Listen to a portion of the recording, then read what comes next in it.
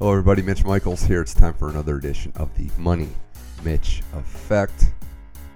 Big show today. We are in finals mode. Stanley Cup final, NBA finals, and I got a pair of guests to break down. Going to be experts as we move along in these series. First up, Eric Roberts, a Fox Sports radio producer out here in LA, calls in to discuss Game 4 of the Stanley Cup final and the Capitals. The Washington Capitals were one game away from their first championship ever. They've won 3 straight games against the Vegas Golden Knights. We break down how they were able to do it, Ovechkin being on a mission, Kuznetsov, Backstrom, Holtby showing out, and what the Vegas Golden Knights can do to come back. This team, the Cinderella story, finally facing some adversity, would have to win 3 straight games to win the Cup. They would get 2 of them in Vegas, so we break down that, all the action, and more in the Stanley Cup. And then Bradford Bruns, my good buddy from St. Louis, calls in to break down the NBA Finals. And man, what went down in Game 1 is probably going to haunt the Cavs for a long time.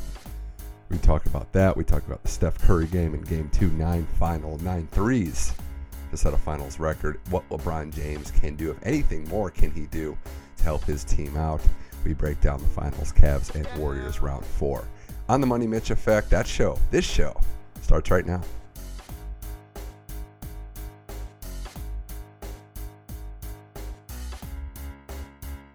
All right, now joining us on the Money Mitch Effect to talk the Stanley Cup final. Friend of the show, Fox Sports radio producer Eric Roberts. Eric, thanks for joining the Money Mitch Effect. Oh, it's always a pleasure, man. I thought I was coming on to talk MLB baseball draft. I mean, that's going on. That's what everybody's talking about today, right? Yeah, I did see the update on my phone. I know about 5 or 6 players in the draft pool, so I wouldn't be much good after the first 30 minutes of the draft. But hey, far be it for me to criticize a sport that does the draft in the middle of the season. It just makes it a little hard to keep up with. Oh yeah, definitely. My buddy came over to watch the Caps game, and he's like, "Hey, can we throw up a computer over there so we can watch the draft?" I'm like, "Which draft, dude? Baseball." I'm like, "Oh."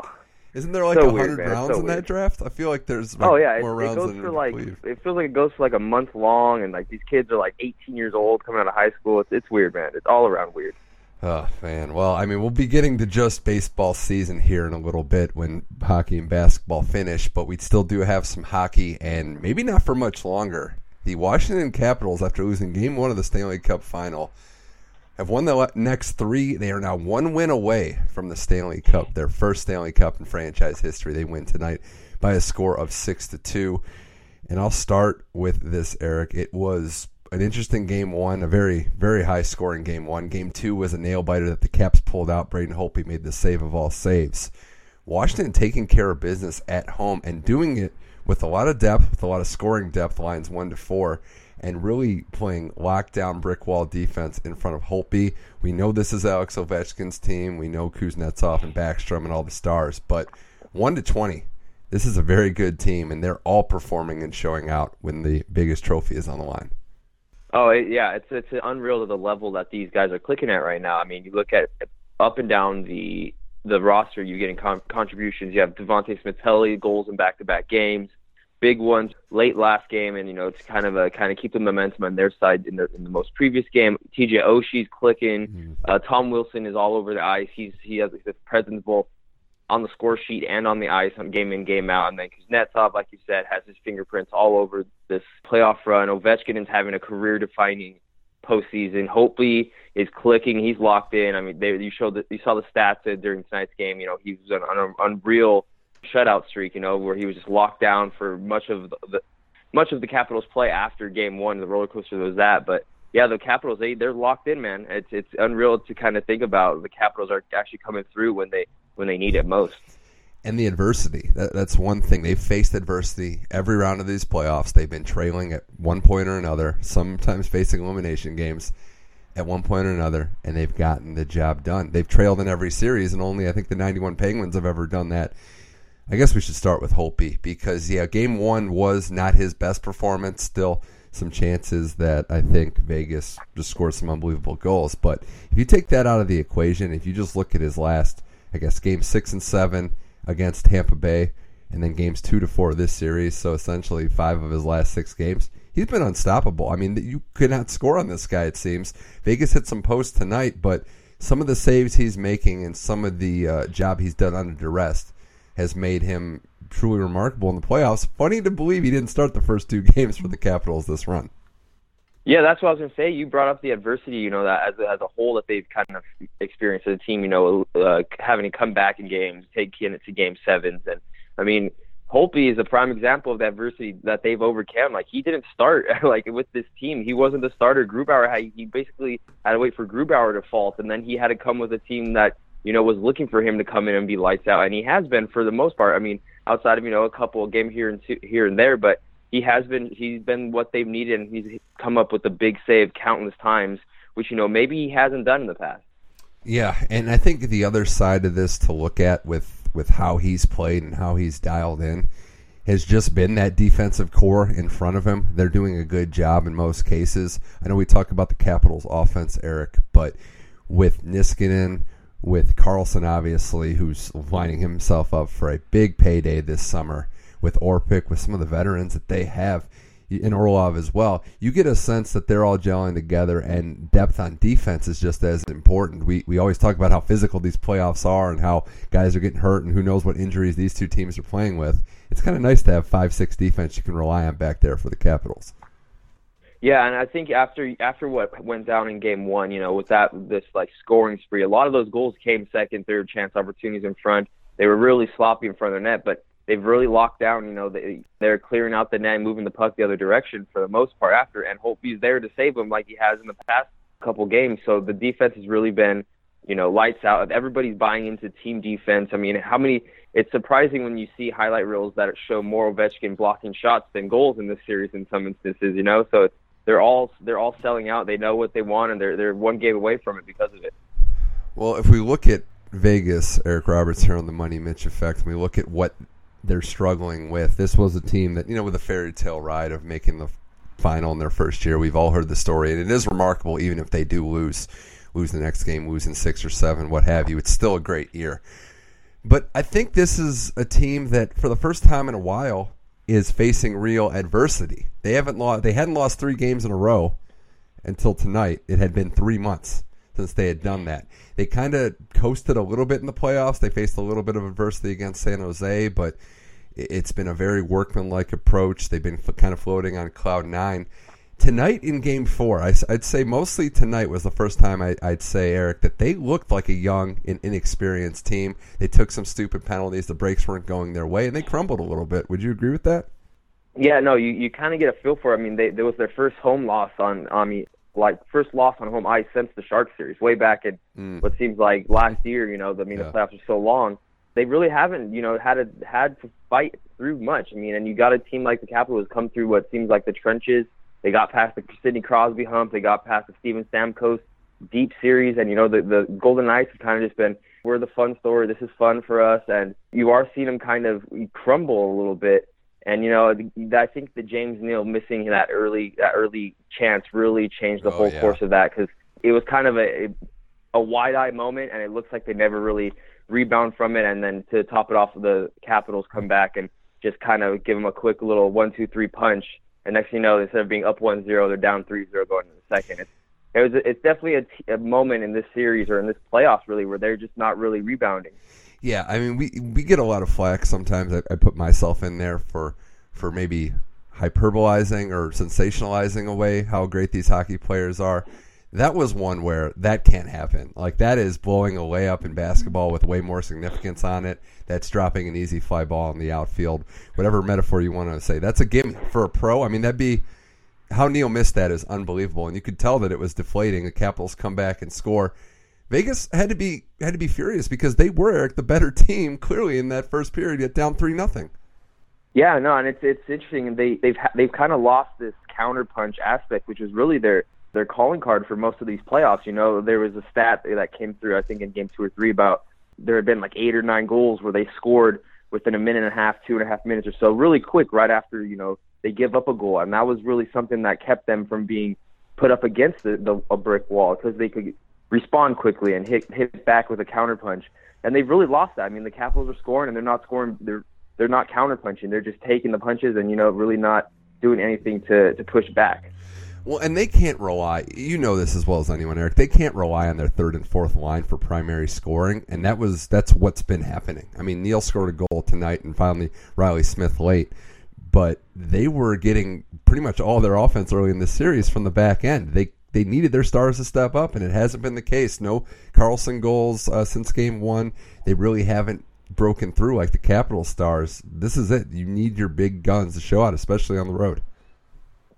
Yeah, and that's going to be a big moment going back to Vegas. This might be a sort of a lifeline for them to kind of try and reset, be shocked back into whatever was going right for them going back to Las Vegas. It's a big momentum shift if they can maybe go back and steal a game on home ice. Yeah, I mean, we should point out that there's still plenty of time left in this series. We'll see what Vegas can do. It's one of those things where it's, the history of the Capitals, and you can still hear, the Capitals lost in 7. And you're like, oh, well, I guess, yeah, that could still happen. It very well could. I do want to take some time to talk about this Capitals team. And if you looked at Game 4, you saw some players really showing out. There's one player in particular that I think doesn't really get, still for some reason, doesn't get enough credit, and that's Nicholas Backstrom. Eric, again, he's been Ovechkin's right-hand man. He's been top 5 in scoring many years in the NHL. And even this playoff season, with Kuznetsov and Ovechkin going wild on the stat sheet, Backstrom had a little bit of an injury. He's only played in now 19 playoff games. He's got 21 points. So that's over a point a game. He had 2 assists tonight. What is it about this guy that doesn't garner the respect he deserves? Because I think we both agree, if he's not the greatest setup man of his generation, he's pretty close. Oh, he's just so smooth about it. I think that's just that's another his demeanor and his just smooth kind of play. I think just kind of helps him just fly under the radar because he is on a team with some big name players. A couple of people are a little more showy. He does have the Ovechkin shadow casted over him, but he's just so calm and his demeanor is so smooth. He might not have the the highlight reel packages that get pumped out everywhere, but he's consistent, and he's playing with one of the best goal scorers that we've ever seen in Ovechkin. So it's a 1-2 punch. You wouldn't have Ovechkin without Backstrom, that's for sure. No, and tonight, I mean, Wilson's goal and the last goal, both of them were set up by Backstrom, where he was coming down the ice, and the Wilson goal, he goes behind the net, sets him up front with the shot, and the last one on the Oshie reverse shoulder. Again, he comes through. I just think this guy makes it as a primary assist as Conley's, or I shouldn't say Conley's goal, but I just think he's the primary assist guy on a lot of big goals for this team, and he has been for years. He's consistently producing, and you brought up a good point. Ovechkin and stars like that who score the goals get a ton of credit, and they do deserve it, but God, it wouldn't be possible. It wouldn't be as easy, we should say, without a good setup man like Backstrom. If a lot of those one-timers, that Ovechkin's getting off that left wing, a lot of those aren't in the perfect spot if Backstrom's not someone passing them. No, they're not.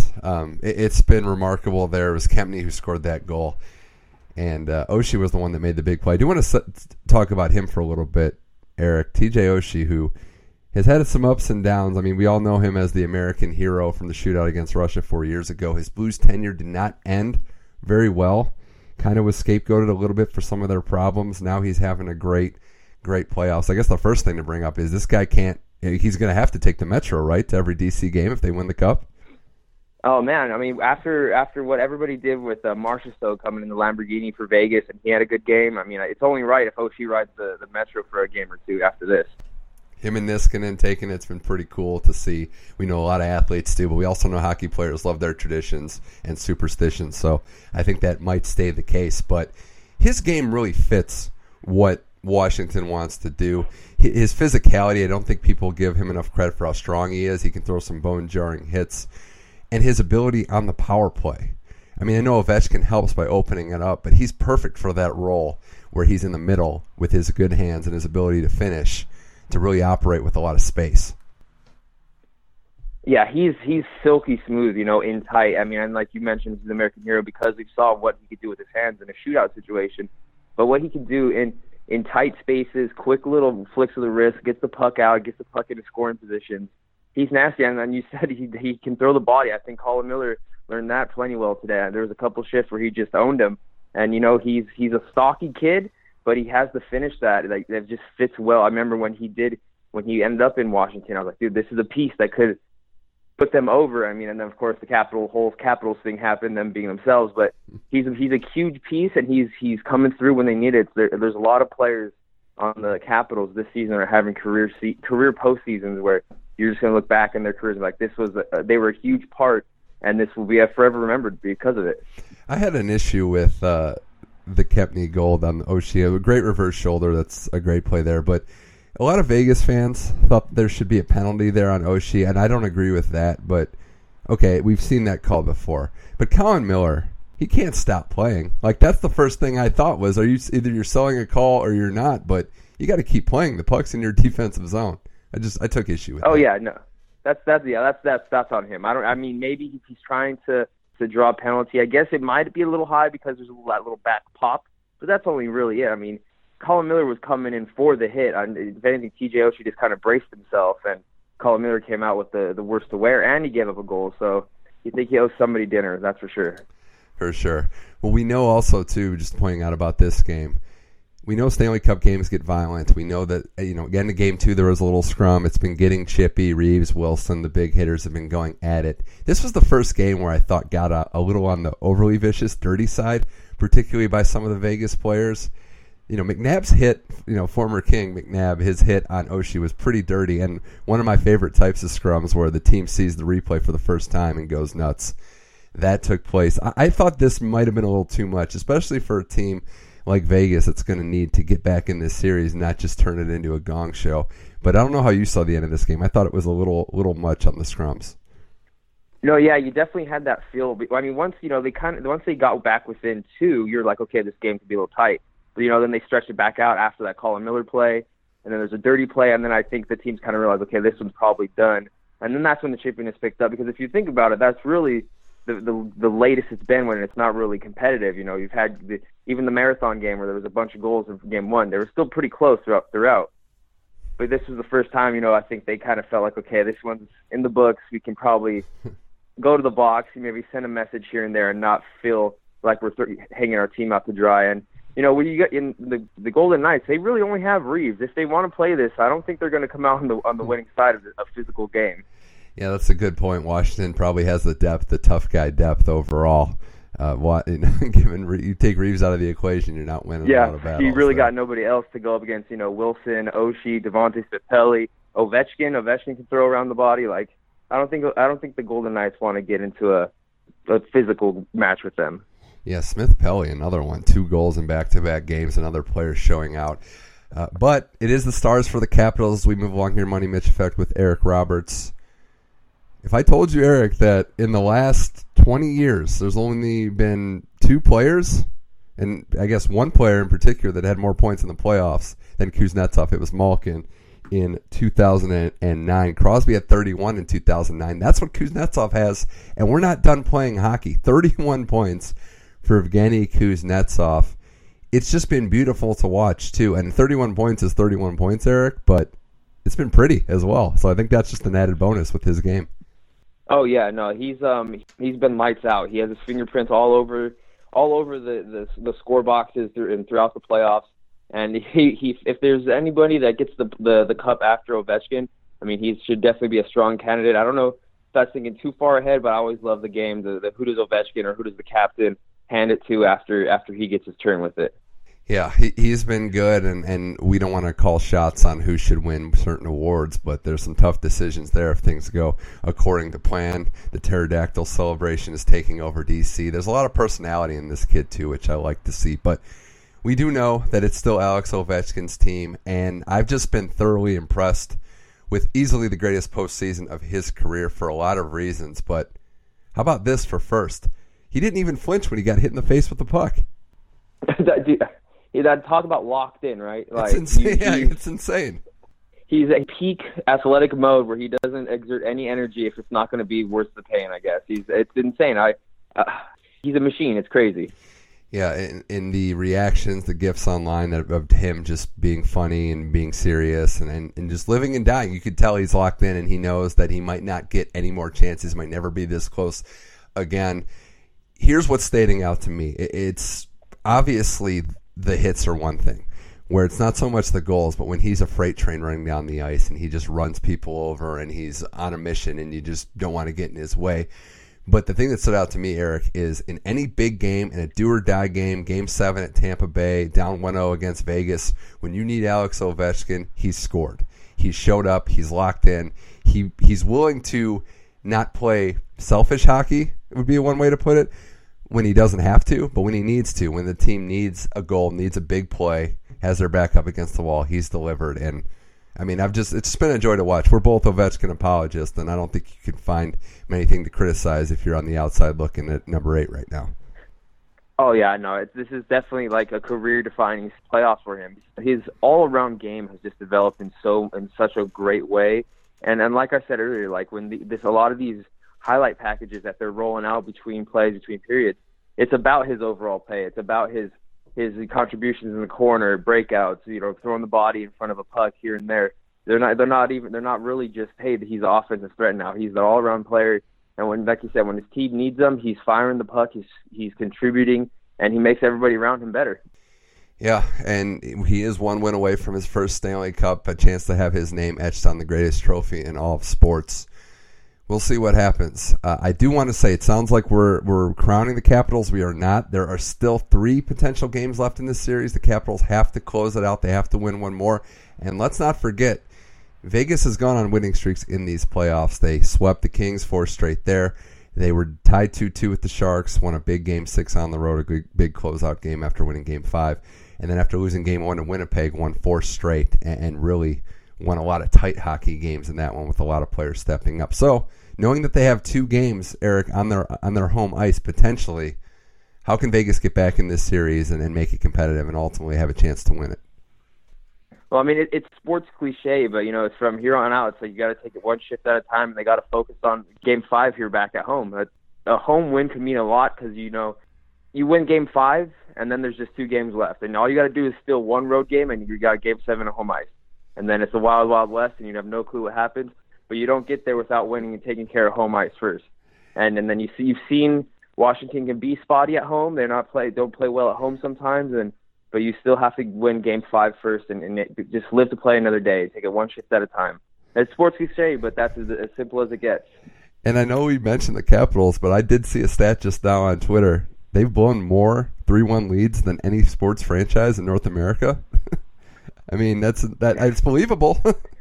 It's got to be, man. It's got to be in the back of people's heads. I mean, I'm sure everybody's having this conversation right now, like, ooh, they could do it. But then everybody's like, but they are the Capitals, It sucks to say, but it's got to be in the back of so many of even people on that team's head that's been through this already. Right, and knowing also the most, I got to count here, the 5 famous words that are going to get them a little nervous. The cup is in the building. That's 6 words, I think, yeah. No, that's 5. The cup is, no, it's 6 words. But yeah, still, either way, the cup's going to be there.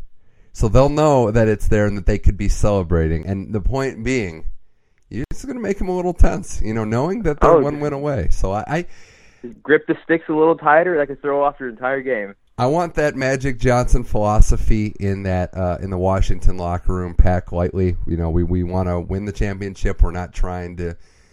I know they'd be going back to D.C., but we want to go for a business trip. Obviously, if you win, you can have a little fun after. But you don't want to think, we got Game 6 at home. You want to take care of business as soon as possible because if you lose Game 5, Vegas has got to win. They're buzzing a little bit more. And that Game 6, if it does go back to Washington, it might be a little tense environment if it's tied late going into the third or potentially an overtime situation. Yeah, because I'm sure. I mean, a stadium full of DC sports fans in that situation cannot be not tense. Like that, there's no way they could have. It could be free drinks before, let everybody get the nerves out. But a DC arena in that situation with a possible closeout, and then you could blow it. There's no way everybody in that whole arena isn't on edge. So the biggest on ice, Eric, that's a great point. The biggest on ice adjustment that I think the Knights need to make twofold really. Defensively, they got to tighten up their coverage. Fleury hasn't played great, but I think we're starting to see that when you over rely on a guy to be amazing, he is a human being, and you can't sustain just ridiculous save after ridiculous save. A couple goals tonight were just bad coverage in their defensive zone. They got to shore that up and give him a chance. And it's what we were saying earlier. The Stars got to show out. They need that first line. They need Carlson, Neal, Riley Smith at home. If they get a power play, they've got to score on it because that's the easiest way to kickstart their offense as well. So those are to me, they're one of the best teams breaking the puck out of the ice. They move in waves. They're so fast. You need to get back to that, play up and down hockey, and make Washington play their game and not vice versa. Yeah, and they're a really flow team. There's a lot of whistles, a lot of chunks here and there. Like you said, they're really good with transition plays. So they got to flow, stay out of the box. Like we said earlier, the physicality. They're not going to win anyway. So they need to keep the play moving, get up and down the ice, play to their chances, play to their speed, which is really their biggest key. It's going to be exciting, Eric. I'll leave you with this. What do you think? How do you think this will play out? Caps in 5, 6, 7, or do the Knights climb all the way back? I'm going to go Caps in 6. I think Vegas has one more ounce of magic in them to get maybe a home win, but then I think Washington will close it out on home ice.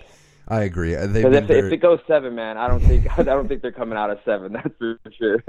See, I still think the way Washington's responded all year, even if it went to 7, they could still have a chance there. Then they'd probably switch to underdogs. But, yeah, I like Caps in 6. Vegas has been good at home all year. I think they'll hold serve. Washington kind of came out in Game 4 tonight like they were desperate, like they knew they needed to have this one because of how good Vegas was at home. I'll say Caps in 6. We'll see if 6 is like that LA Kings, New Jersey Devils celebration, or if it's like or if it's like when they had to play the Rangers and it went into overtime. I'm trying to figure out which Kings Cup it would be like. But we know, hey, what if Ovechkin wins the Cup in Vegas? That would be a night for the ages. In that case, they should be packed light, but only light because they're bringing one business suit, and then the rest are just their trunks for a couple days in Vegas. Because then I guess they would have ended up there anyways, right? Yeah, we've been waiting a long time for a championship to be clinched in Las Vegas. So just to think, because it's a destination, it's usually a day or two after, but to be in the moment to where you could walk outside after winning your first Stanley Cup and you're on the Vegas Strip. I don't know what to expect. I think the Cavs got the closest. The Cavs stopped over when they beat the Warriors. So they just had a little detour. But, yeah, they're definitely just walking out of T-Mobile and seeing, what is it, the New York, right across the street. Probably an ideal situation. Definitely don't got to worry about a ride home, I guess. No, that Cup's ending up in the fountain at Bellagio for sure, if that's the case. With Ovechkin riding it, probably. Probably. But Eric Roberts, this was fun. A blast as always. We'll definitely be in touch to talk more hockey and see how this one develops. But thanks again for coming on the Money Mitch Effect. Oh, no problem, man. Anytime.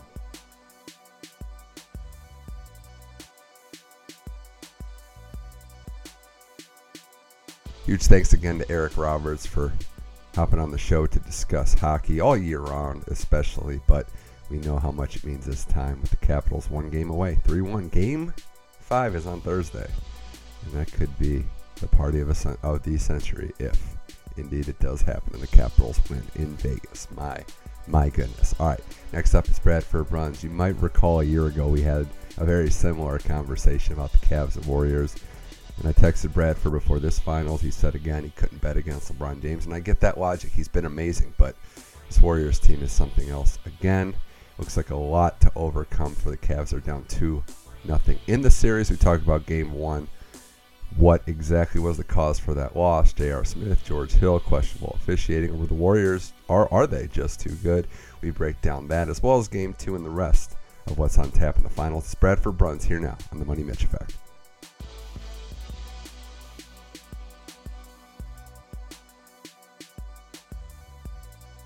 All right, now joining us on the Money Mitch Effect to talk NBA Finals with a very, very bad case of deja vu. Bradford Bruns, friend of the show. Bradford, I know it's bittersweet, but thanks for joining the program.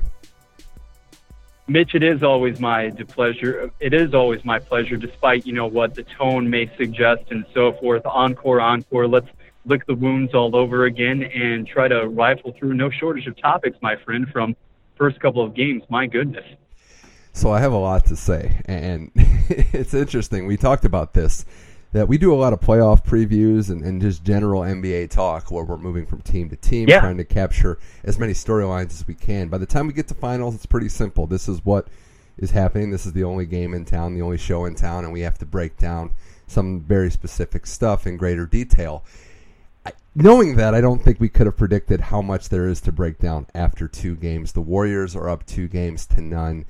It was a bloodbath in Game 2. It was within 6 points in the second half, but it didn't really feel that close. Still, everybody wants to talk about, and I think when we do recap the finals, whenever they end, I don't think we're going to be making bold predictions saying more people are going to be talking about Game 1. Bradford, that was the game that the Cavs probably should have, and definitely, I think, had to have, and they didn't. They lose that game in overtime. Let's start there. Let's start with a 124-114 overtime win for the Warriors, a game that was tied at 107 at the end of regulation, and you could say wasted LeBron's best postseason game ever. There's a lot to break down. George Hill missing a free throw, J.R. Smith forgetting the score, some questionable referee officiating. But what, if anything, stood out to you about that game, about the missed opportunities for the Cavs in Game 1?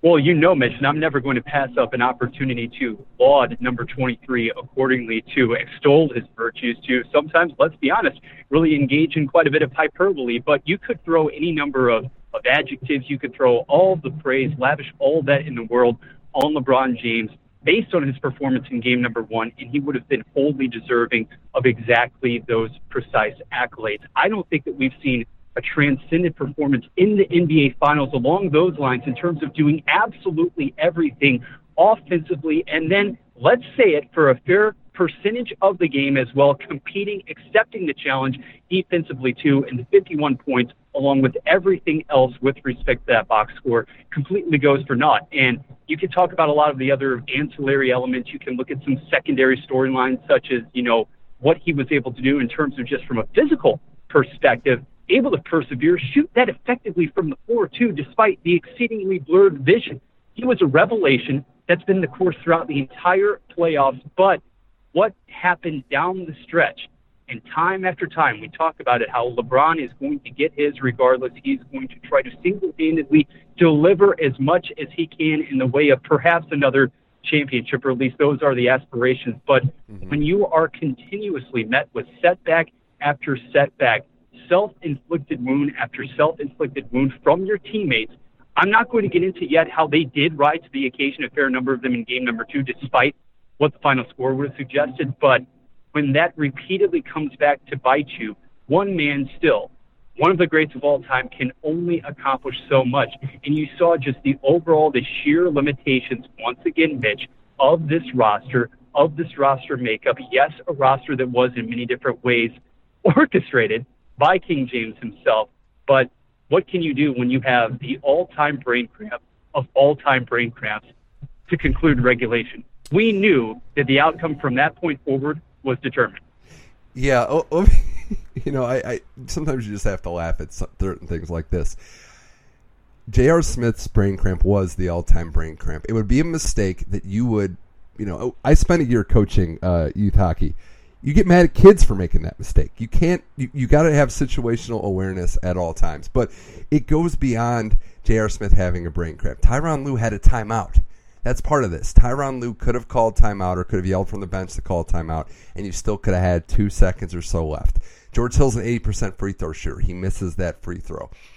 These were all things down the stretch that did not go the Cavs' way that they had in their own hands. And as bad as some of the calls were in Game 1, and there were some pretty bad ones, you still had a chance. I'm a big believer, and you know this, Bradford, and you have a chance. You got to come through. You got to make the plays. And overtime, I mean, that video that was published, I think, late yesterday, early this morning, as we record this Monday afternoon. Right. That video of the Cavs bench with that team so deflated, with LeBron coming to the realization that they had a timeout, that they didn't use it, there was no way they were going to win overtime.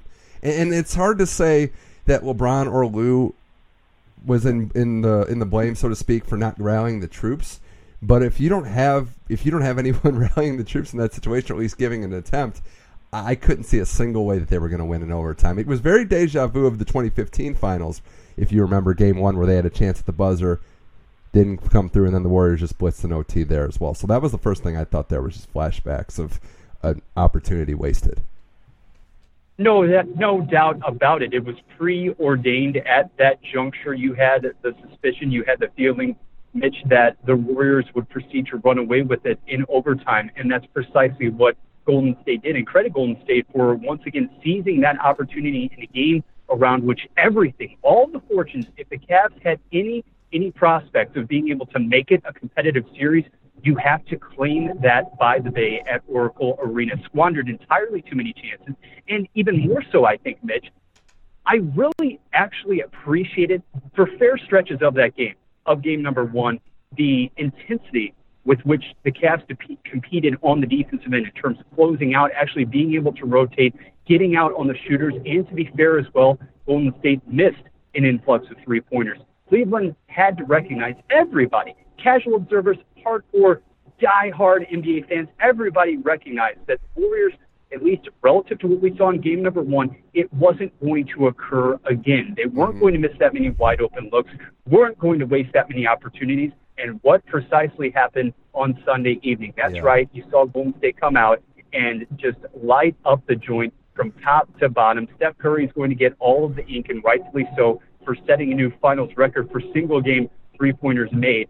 But when you are spacing the floor to that degree, when you are dealing with or competing against a Cleveland squad that is thoroughly outmanned in that capacity too, and certain players who had performed vital functions in the preceding rounds, Kyle Korver, are rendered completely irrelevant, then you know what the recipe is going to be. And now we are seeing those striking constraints with which LeBron, more than anyone else, has to operate. Well, you know, the Warriors, Bradford, they've done this in these playoffs. They've had that switch. They've lacked being fully engaged at times. The difference last round is Houston won those games. That's why that series won 7 games. They had a couple games where the Warriors were, like in game one, not fully playing Chris, making turnovers, missing shots. The Rockets were able to extend that series. The Cavs had to win game one. We knew it was going to happen in game two, just given how great LeBron played, and yet it still wasn't enough. You knew that there was a ceiling to get to. As I continue chatting with Bradford Runs on the Money Mitch Effect. And just on the topic of Korver and some of the players like J.R. Smith who aren't playing well, I think it's a good adjustment by the Warriors. He's not going to create his own shot. They're chasing him around every screen like he's Steph Curry, and that's what the respect level is. I just don't think he's getting open. Exactly. No, that's exactly the case. And you had some of those worries. You had some of those qualms, at least I did, looking at it through that Cleveland lens entering the series, because you're well aware of the sheer athletic limitations there. That's not to say that the guy doesn't compete as hard as anyone in the league. We were well aware of that during the Boston series and so forth, Indiana as well. The fact of the matter is that he doesn't possess that lateral quickness. He can't quite get off of the screens, off of the curls to the same degree, and that's one less option for which Golden State has to account. And he's 36. I think last night, Mitch, when you're talking about He's 36. There's a lot of tread on those tires. Now, 23 won't have any of those excuses, of course, but that is the sobering reality. And talking about the bench components there for just a moment, too, in game number 2, now I understand that it ends up looking completely laughable at the very end as far as the overall deficit, the overall score is concerned. But that's in large part due to not only what you saw from Steph Curry, not only the attack mode that was presented from Kevin Durant in game number 2 right off the bat, but the fact that Steve Kerr knows he can get ready-made contributions from some of his bench members. Sean Livingston, now he's not going to continue to shoot in a perfect fashion from the field, but he is exactly what this team needs for Golden State, especially filling that void right now that is left, that is vacated by the lack of an Andre Iguodala. You're getting that. I think an astute adjustment also is made insofar as you're running McGee out there. You're able to actually see him rolling to the basket. Now, he's going to be as clumsy, yes, as unorthodox as they come, but that is a size mismatch right there for which, once again, Cleveland cannot account, and it has given them fits, at least for little stretches, little bursts from here to there, and that's just something else that you add to the list of things really that Cleveland just cannot handle at this juncture. I know you're going back to Cleveland. I know that you have that extra day from Wednesday to Friday. That's going to be a bear of it, but going back, all things considered, to the queue right now, the note on which that game number 2 ended, Mitch, most inglorious of ways. Yeah, and to get to game 2, I want to point out one thing. We're going to get to Curry and his brilliance in a second, but the game started with, 22 points early in the paint? I mean, Golden State was getting layup after layup. They were living in the paint, and I know McGee played well, and Livingston, those guys were perfect, but to be fair, or I guess to be fair to how bad the Cavs defense was, it was pretty bad. So you were giving up layups in addition to letting some brilliant shot making go in.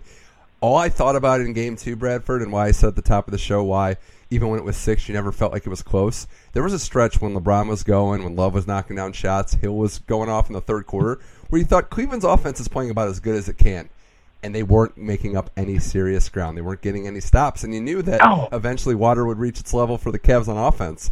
But that's the area of the game. I mean, the Cavs offense is getting in the hundreds when they score in regulation, but they just cannot stop this Golden State team. The Cavs were doing their best in the third quarter of game number 2, Mitch, to try to imitate the Warriors' third quarter act, right? The usual third quarter stanza. But with Golden State continuing to operate so efficiently, so seamlessly in transition, that's where the acceleration, that's where that next level speed and burst comes in. Just reverting to your thoughts, your sentiments regarding the first quarter, for all the great things that Kevin Love accomplished offensively in that second half, in that third quarter, what you absolutely have to stress more than anything else, in my opinion, going back to Cleveland for game number 3, if you're to have even a semblance of a chance of competing in the game, period. I'm not talking about winning multiple games or trying to really make this a series, so to speak, but just to win a game, perhaps prevail on one occasion. You have to open with the requisite intensity along the interior in the paint. And I don't care if it's McGee once again starting for the Warriors.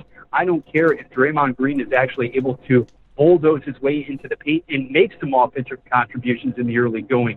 You have to figure out a way, especially if you're Kevin Love, if you're Tristan Thompson or Larry Nance, to be able to assert oneself right there in that area, because to allow Golden State, a team such as that, when you already know you're going to be operating at a decisive disadvantage with respect to the threes raining down upon you, if you're allowing them to get the second and third opportunities to keep possessions alive, to extend possessions, and for all intents and purposes dominate the boards, I can't even envision how ugly it could conceivably get from here. Well, Bradford, this is the deja vu episode, I guess, because we had a lot of these same talks last year. We're 2 games into the finals, and yet again, Curry's got more rebounds than Tristan Thompson. So, I mean, we can just... It's inexplicable. I mean, the series is over if that keeps going. Like, it'll be a sweep.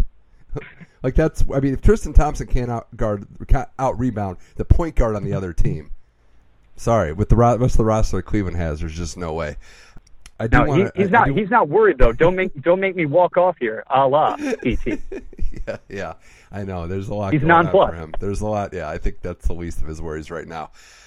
All right, Bradford Bruns Money Mitch effect. I do want to go back to game 1 for a second, and I don't think that this was the reason that they lost, but there was a pretty controversial overturn of a block charge in that game. Looked like LeBron got in position. There was some movement. It was originally called a charge. He was out of the restricted area by a couple of feet. They overturned it. Again, I'm not a one-call person that decides the outcome of a game, and I know that it's basketball officiating and everybody has their issues, but do you think it's gotten worse, specifically the refereeing quality has deteriorated? And what do you think about this decision to review something that a lot of people, myself included, didn't even know was eligible to be reviewed? Mm-hmm. Well, add Tyronn Lue to the company there, the incredulous look, the incredulous delivery. Expression on his face after game number 1 indicated all of that, Mitch. And to be completely candid, I've really found the officiating throughout the course of the entire playoffs, Eastern Conference playoffs, Western Conference finals, what have you, to be exceedingly putrid. You could really have pinpointed, you could have nitpicked a couple of different points, a ton of different points for that matter, during the Boston-Cleveland series, and you would have really found yourself lacking, I think, for justification or for answers. And for game number 1 to really, at least prior to the last couple of seconds, pivot on an instance such as that, when you are truly talking about making that judgment call in the heat of the moment, to then go over to the monitor, to overturn it at that point, to take it out, in a sense, to take it out of the player's hands. I found that to be striking. I found it to be, I can't necessarily say altogether surprising, though, insofar as what we had viewed up until that point in game number 1, Mitch. But the shocking nature of it and the fact that we just had not seen that sort of series of events play out during the course of any prior game, despite what Kevin Durant may have said about a regular season affair a few months prior. On that stage, for that to have happened, for that to have been overturned was really, really something. And obviously it resonated with a lot of fans, I think, of the sport. It resonated with a lot of these so-called insiders and whatnot. But I think there are several different issues that you have to truly dig into and investigate following this postseason. I've got to tell you, my friend, because irrespective of what happened there with the overturned call, the reverse call, I think the nature right now, the rate at which you are seeing basically the latch-on fouls obscuring or deterring fast breaks going the other way, I don't necessarily think that we're going to get a fundamental overhaul in the rules department from Adam Silver. I don't think we're at that particular point, but I think there are a lot of things that are detracting from the manner in which the game is being played right now, the purity of it that you are seeing as far as being bogged down in just certain trends that aren't going away anytime soon. They're being exploited as well by these talented players. Add to that list as well, in my opinion, guys repeatedly launching themselves and then drawing fouls on the opposing defender, whereas by the classic nature, the letter of the law, it should be an offensive foul as well. That's right, Steph Curry. I'm looking at you last night, fourth quarter there. But it's a mountain. It's a heap right now of offenses, Mitch, and I think they're becoming more and more egregious with each passing day, and I understand how difficult it is to officiate at that level, but something does have to change, and it needs to change sooner rather than later, in my opinion. Right. In the moment, that play could have gone either way. My big issue is the same issue I have with the sport of hockey, with the sport of football. You got to let some room for human error. We can't have everything be reviewed. It's going to disrupt the flow of the game, and sometimes you just have to make those tough calls. A call's going to go your way or it's not going to go your way, and you move on. I would think that the same reason they put this review in place is the same reason they put offsides in hockey. They don't want an egregious goal, some egregious bad call to determine a playoff game.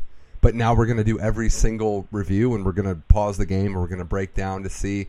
And now referees can say, well, we don't know about this. We're going to use the exception, because clearly it looked like everybody knew he was out of the restricted area, but they didn't know for sure. So we're going to use that as an exception to review it. I don't like it. I don't like a lot of reviews. It's just not how I think sports were meant to be played. Tough calls are hard. If they would have called it a block in the moment, I don't think a lot of people would have been completely outraged. But how they overturned it was a mistake. And I do think that the way you described some of the other things, they needed to have a long, hard look at replays, at fouls. It's like anything. I mean, I think they've had this issue for some time. But when you have these issues on the biggest stage now more people are seeing it, more people are upset, and the commotion gets louder. I think refereeing is a hard job, especially in basketball, but it's got to be better at the highest stage. You got the most viewers, the most eyeballs. You got to do a better job. Yeah, not to hop on the shoulders of Jeff Van Gundy, but you know what I'm saying. Yeah. Oh, I do, and he has a lot to say about that. But Bradford, about Curry's game too, a lot's been said about him as one of the greatest, if not the greatest shooter of all time. Well, he broke 2 records in Game 2, most threes in finals history, passing oddly enough LeBron James, and making 9 in that Game 2.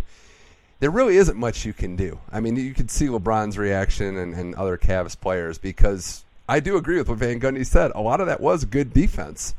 Not much you can do when Steph gets going like that, except, I don't know, try to run him off the three-point line as much as you can, but where is the three-point line for him? It seems like he keeps moving it back. Exactly. There's no limit to that range. And I was under the impression, Mitch, that Ringling Brothers had actually shut down. But when you see him turn Oracle Arena into his own personal ocean, and he is launching from 35 feet, and he's making those shots with that degree of difficulty, I don't know how you can fault Kevin Love in that instance. I don't know how you can fault these guys, these perimeter defenders, actually really going beyond their limitations as far as Cleveland is concerned, being able to stay in front, and yet with that combination of the ridiculous handle to go along with the marksmanship. If he is able to do that, along with a fair amount of dribble penetration, and I will say as well, I will readily admit, competing much better this year on both ends of the floor. I am seeing that. I'm seeing that with regularity. Now, it helps when you are able to sit on the bench for more long stretches, obviously. That's what Golden State is able to do. But my goodness gracious, for all of the flack that he has taken from some people regarding past finals performances, he's out with a vengeance in 2018, Mitch, because at this point, you can say everything you want about LeBron single-handedly trying to spur the Cavaliers on to victory or just keeping them competitive in these settings. But Steph Curry has been, you don't want to say, you can't possibly say, given the way in which LeBron has played, has been the best player, the pure, unadulterated best player on the floor, but he has certainly been that. He has been the transformative difference maker for Golden State. He hasn't experienced any lulls. He's picking up the extra slack when Kevin Durant isn't being as decisive. Steph Curry is doing everything and proving himself worthy of potentially garnering that hardware too, which is seemingly the only thing he doesn't have on display in his grip. He's Golden State's favorite son. I'm not going to say it's his team versus Durant's team. I don't really like that argument when you have two players of that caliber. Yeah. But it's a different vibe when he takes over a game in Oracle. Like, it just feels different. It's like, I think Chris Broussard said, it's like a religious experience. And that's... Anything can happen. Anything can happen. Yeah, exactly. He gives you that feeling. I want to say one other thing, too, before we put a bow on this, Bradford. I respect the veteran presence, the toughness, the tenacity that a guy like Kendrick Perkins brings. But I was always taught, being brought up, that it's kind of hard to take someone serious when they're not in a uniform and they're in a suit. And I know what he's doing there, what his role is on that team. But if anything, it just sparked Curry to go off even further. So that's all I'm saying. I don't want to get on his bad side either, but you know, you woke a sleeping three-point giant, Kendrick. That's all I'm saying. I was wondering when we would get to the inevitable tale of the tape. There you have it. The man, okay, here's my premise, though, Mitch. If when he actually suited up, he was incapable of moving his feet, his knees, his legs, did you expect anything less? That's the best defense. That is the best argument for that is I didn't move my feet. I had a friend say it was one of the worst running forms he'd ever seen, too. So, man. Well, look, I think some of these confrontations, especially in basketball, are a little ridiculous. I like good trash talk. You know, Draymond, Tristan notwithstanding, LeBron, Clay, Steph going at it, that's good. I want to see more of that in the NBA Finals. I think that's fine. I think more of that, fewer pom-poms? Fewer pom-poms, though? Yeah, fewer pom-poms from the guys on the court. And, and I would assume, as we put a bow on this with the Cleveland Cavaliers and maybe what they can do to make this a series, Ty Lue's been up and down, mostly down with some of his rotational minutes. Can we agree on one thing? No more Jordan Clarkson this series? All right, he you know that an hurt. assist in As like somebody 2 who months. covered Mizzou. That's really not an exaggeration, No. although I'm not sure to whom else you turn in the backcourt unless you're going to. I would willingly give over the keys for a few minutes to Jose Calderon. I truly would, as opposed to a Rodney Hood, the return of the Jedi. Seti, I know, I understand. But who else is honestly going to fill up a few minutes? If you have to roll with anyone, someone who's going to play under control, who isn't going to inflict further woes for this team of the individual variety, I truly would turn to the veteran. I honestly would. It may be completely irrelevant, immaterial in the grand scheme of things, but why has he not proceeded to get off the bench until roughly 2 minutes remain in a 20-point game? Yeah, He's not going to hurt you. I mean, Dwayne Wade's not walking through that door, so I don't know what else you can do. And yeah, Clarkson has just been so horrendously bad. It's almost comical to say, yeah, the assist numbers. He comes in game. I mean, what game was it? Boston game 5. I think he had 10 shots in 15 minutes. He's not looking to pass. He's not making enough shots to really be effective there. We talk about LeBron and how great he is, but he's already looking kind of tired, and understandably so, through 2 games. I know they're getting days off, Bradford, but he's superhuman, but he's still a man. He's still immortal, and I can't see it. I can't see, unless you get something from somebody outside of Love and even George Hill. Got to give him credit. He is actually playing pretty well. Unless you get something else, there's really nothing there, especially on the defensive side. You need another weapon. And it's easy to say in retrospect, Mitch, but yesterday when you knew you were still talking about a double-digit deficit with 8-9 minutes to go in the fourth quarter, he was fatigued, he was winded, he needed to come out of the game and save at least some fraction of energy right then, right there, right then. Didn't happen. You were just belaboring, basically, the point, delaying the inevitable. He ends up staying out there with the exception of just the last few minutes anyway. So, and even to wit, yesterday as well, I'm not saying that he was matched up against Durant going toe-to-toe with him for 40-plus minutes, but you did see more of that possession to possession. So, yes, short of a miracle here, you very well could be saying, sad face and everything, sad face and all, that the final 2 games, to think that perhaps the second stretch of LeBron in the Wine and Crimson could come to an end in Cleveland too. It's tough to stomach, buddy. Tough to stomach. It is. We'll have to see what happens. But if there's anything, LeBron's going to rally and not going to go down without putting it all on the floor in this latter stage of his career. He's shown that.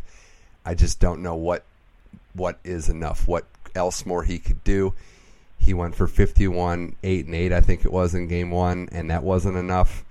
Man, you got to wonder there. We'll see what happens, Bradford. I'm excited. I'm looking forward to it. If there's a comeback, we'll get you on for sure. But if not, I don't know. College football's coming around, and I'm a big fan of a recent Supreme Court ruling. So there's a lot to talk about in the fall. Oh, just imagine the rate at which I'm rubbing my hands together right now, Delaware? My friend. There's no question about that. Go to Delaware? I don't know. But in the here and now, yes, I have the feeling that in the very near future, on the not too distant horizon, I'll have to console one Rodney Hood about his free agency prospects. So maybe we can get into that shortly too. Maybe, and draft coming up as well. Bradford Bruns, thanks again for coming on the Money Mitch Effect. Love it, buddy. Thank you very much. Enjoy.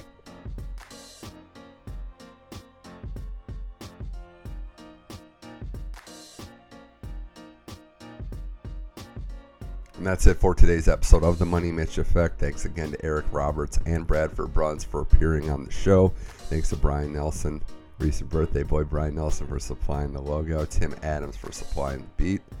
And thanks to everybody out there for listening. You can find this podcast and all the episodes of the Money Mitch Effect on SoundCloud, iTunes, and Google Play.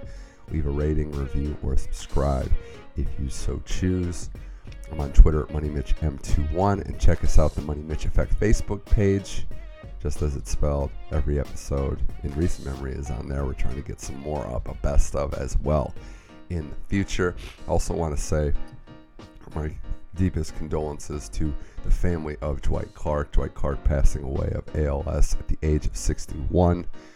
He was the legendary tight end for the San Francisco 49ers. Caught the catch, the famous pass from Joe Montana to beat the Cowboys back in the day, and was an executive as well. I just want to say I'm sorry to hear that he passed. I'm hopeful that he's pain-free, resting in peace, in a better place right now.